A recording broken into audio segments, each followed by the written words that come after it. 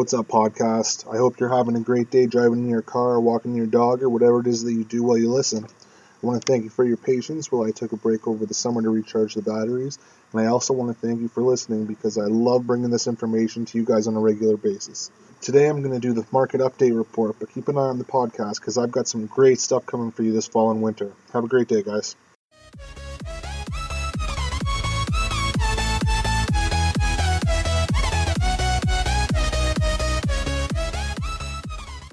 Hello Mississauga, I'm Chris Kukoc from Royal LePage Signature Realty, and this is your Mississauga market report for September 2018.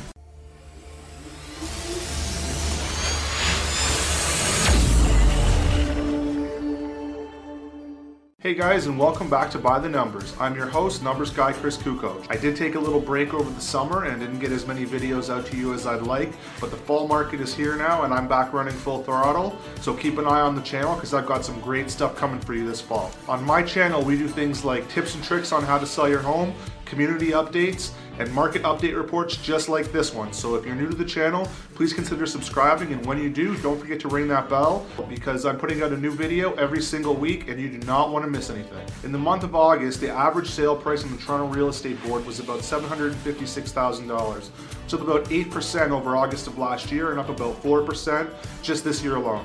The average price of a home in Mississauga, however, was about $684,000, which is up about 6% from the same month last year, and is up a little over 1% from the beginning of the year. There were 710 sales in August, and we have 1,433 active listings, which gives us about 2 months of inventory, and the average house is on the market for about 25 days. In the micro markets, the average price of a detached home in Mississauga was little over $1 million, which is down 4.5%, and we have 3.2 months of inventory. The price of a semi-detached was $728,000, which is down 5.4% from last year, and the semi-detached market remains tight with 1.5 months of inventory. The average sale price of a townhouse in August was $578,000, which is up 3% from last year's numbers, and we have 1.4 months of inventory. And finally, the average price of a condo was $418,000, which is up 10% from last year, and we have only 1.6 months of inventory. Over the last 38 years or so, we have an average home price increase of about 6.5% in the Toronto area. Obviously, there's been some significant peaks and valleys during that time, but the average is always trending back to 6.5%. And now, after last year's craziness, we are trending back to that general 6.5% area. In fact, the average over the last 5 years is about 8%.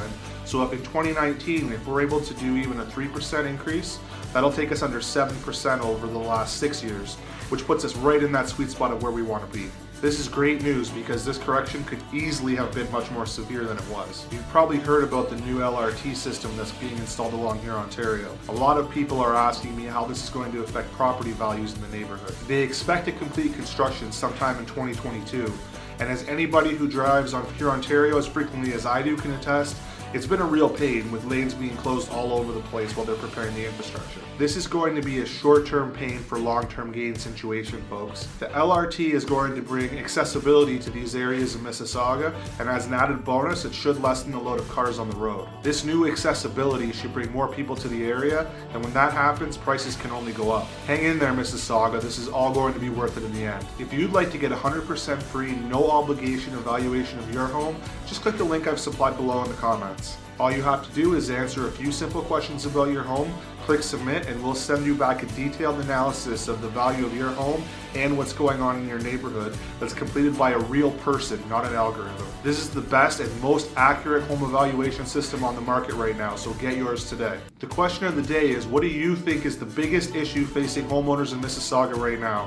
Let me know in the comments below and I'll address it in next month's update. That's all for today, guys. If you like this video or found it useful, go ahead and click that like button and don't forget to share it with a friend who might also find this helpful. Thanks for watching By the Numbers, and we'll see you next time.